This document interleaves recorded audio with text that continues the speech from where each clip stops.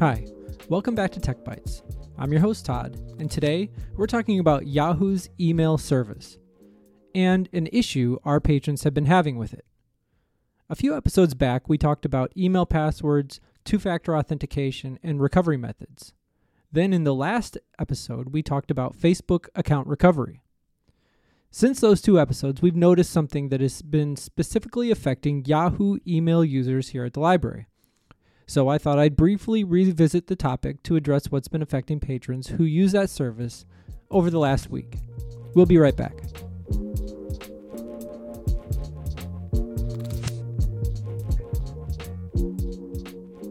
Okay, Yahoo Email, or as they call it, Yahoo Mail. While many people use Gmail for email, there are quite a few patrons who use Yahoo for their email service. Over the last week, we've seen multiple people who have been locked out of their Yahoo accounts on our public computers. Here's what's been happening. A patron sits down at a public computer and goes to Yahoo to check their email. They're prompted to log in with their username and password, just like they always are.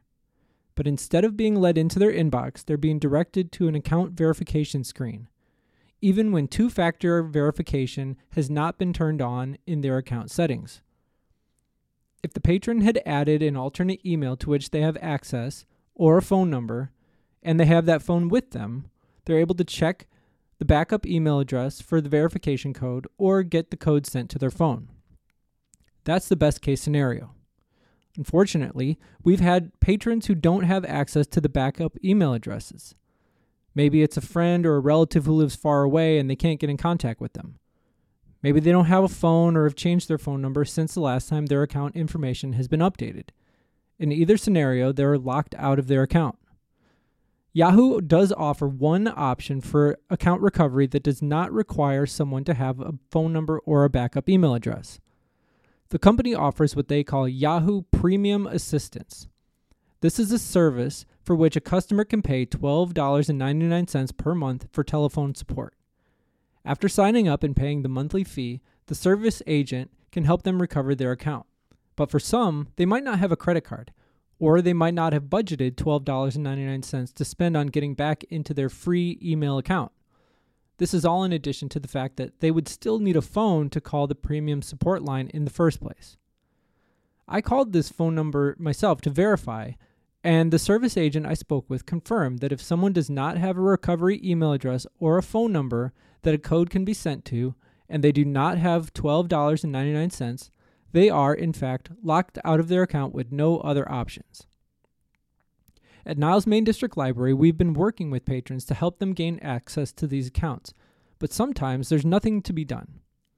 And to make matters more frustrating, if you don't have a phone, you won't be able to create a backup Yahoo or Gmail email account. You'll need to create an account on mail.com or another email service that doesn't require a phone number.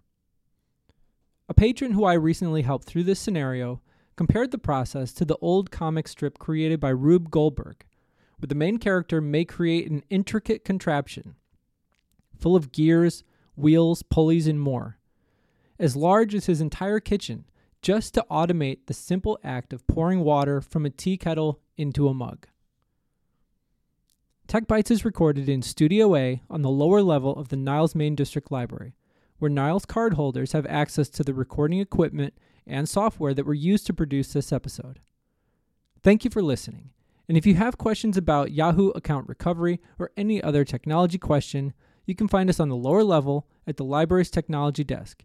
You can also email us at digitalservices@nileslibrary.org. If you enjoy listening to this podcast and want to have easy access every time a new episode is released, please consider subscribing on Apple Podcasts, Google Podcasts, or Spotify.